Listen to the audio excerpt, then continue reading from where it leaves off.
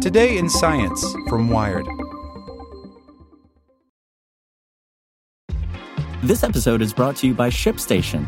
You know, some things take a lot of work, like sending little robots to far-off distant planets. And just as that's challenging, so too is running a successful e-commerce business, especially when there's so much to do. So I want to introduce you all to ShipStation.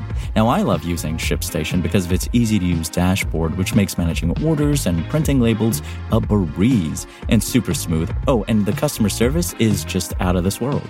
It's exactly what you need to help grow your business. Sign up for your free 60-day trial at shipstation.com/technews. That's shipstation.com/technews. As a longtime foreign correspondent, I've worked in lots of places, but nowhere as important to the world as China. I'm Jane Perlez, former Beijing bureau chief for the New York Times. Join me on my new podcast, Face Off, U.S. versus China, where I'll take you behind the scenes in the tumultuous U.S.-China relationship. Find Face Off wherever you get your podcasts.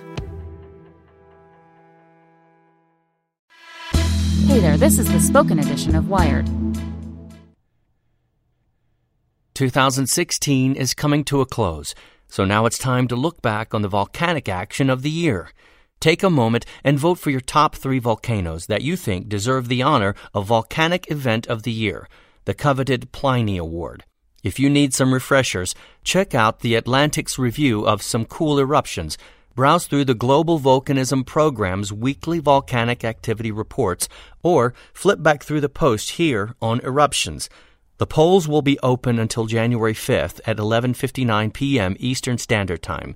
So cast your ballot, and I'll count down the top volcanoes right after 2017 gets started. Here are the past winners of the prestigious Pliny. 2009, Seryakev Peak. 2010, Eyjafjallajökull. 2011, Puehe Kordenkarje.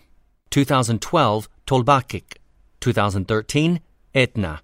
2014, Haluran Bordabunka. 2015, Colima, Mexico. If you notice any volcano that made news in 2016 missing, go to Wired.com under the article Vote for the 2016 Pliny for Volcanic Event of the Year and leave a comment. This article posted by Eric Clemetti.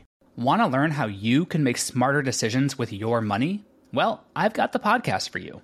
I'm Sean Piles, and I host NerdWallet's Smart Money Podcast. Our show features our team of nerds, personal finance experts in credit cards, banking, investing, and more.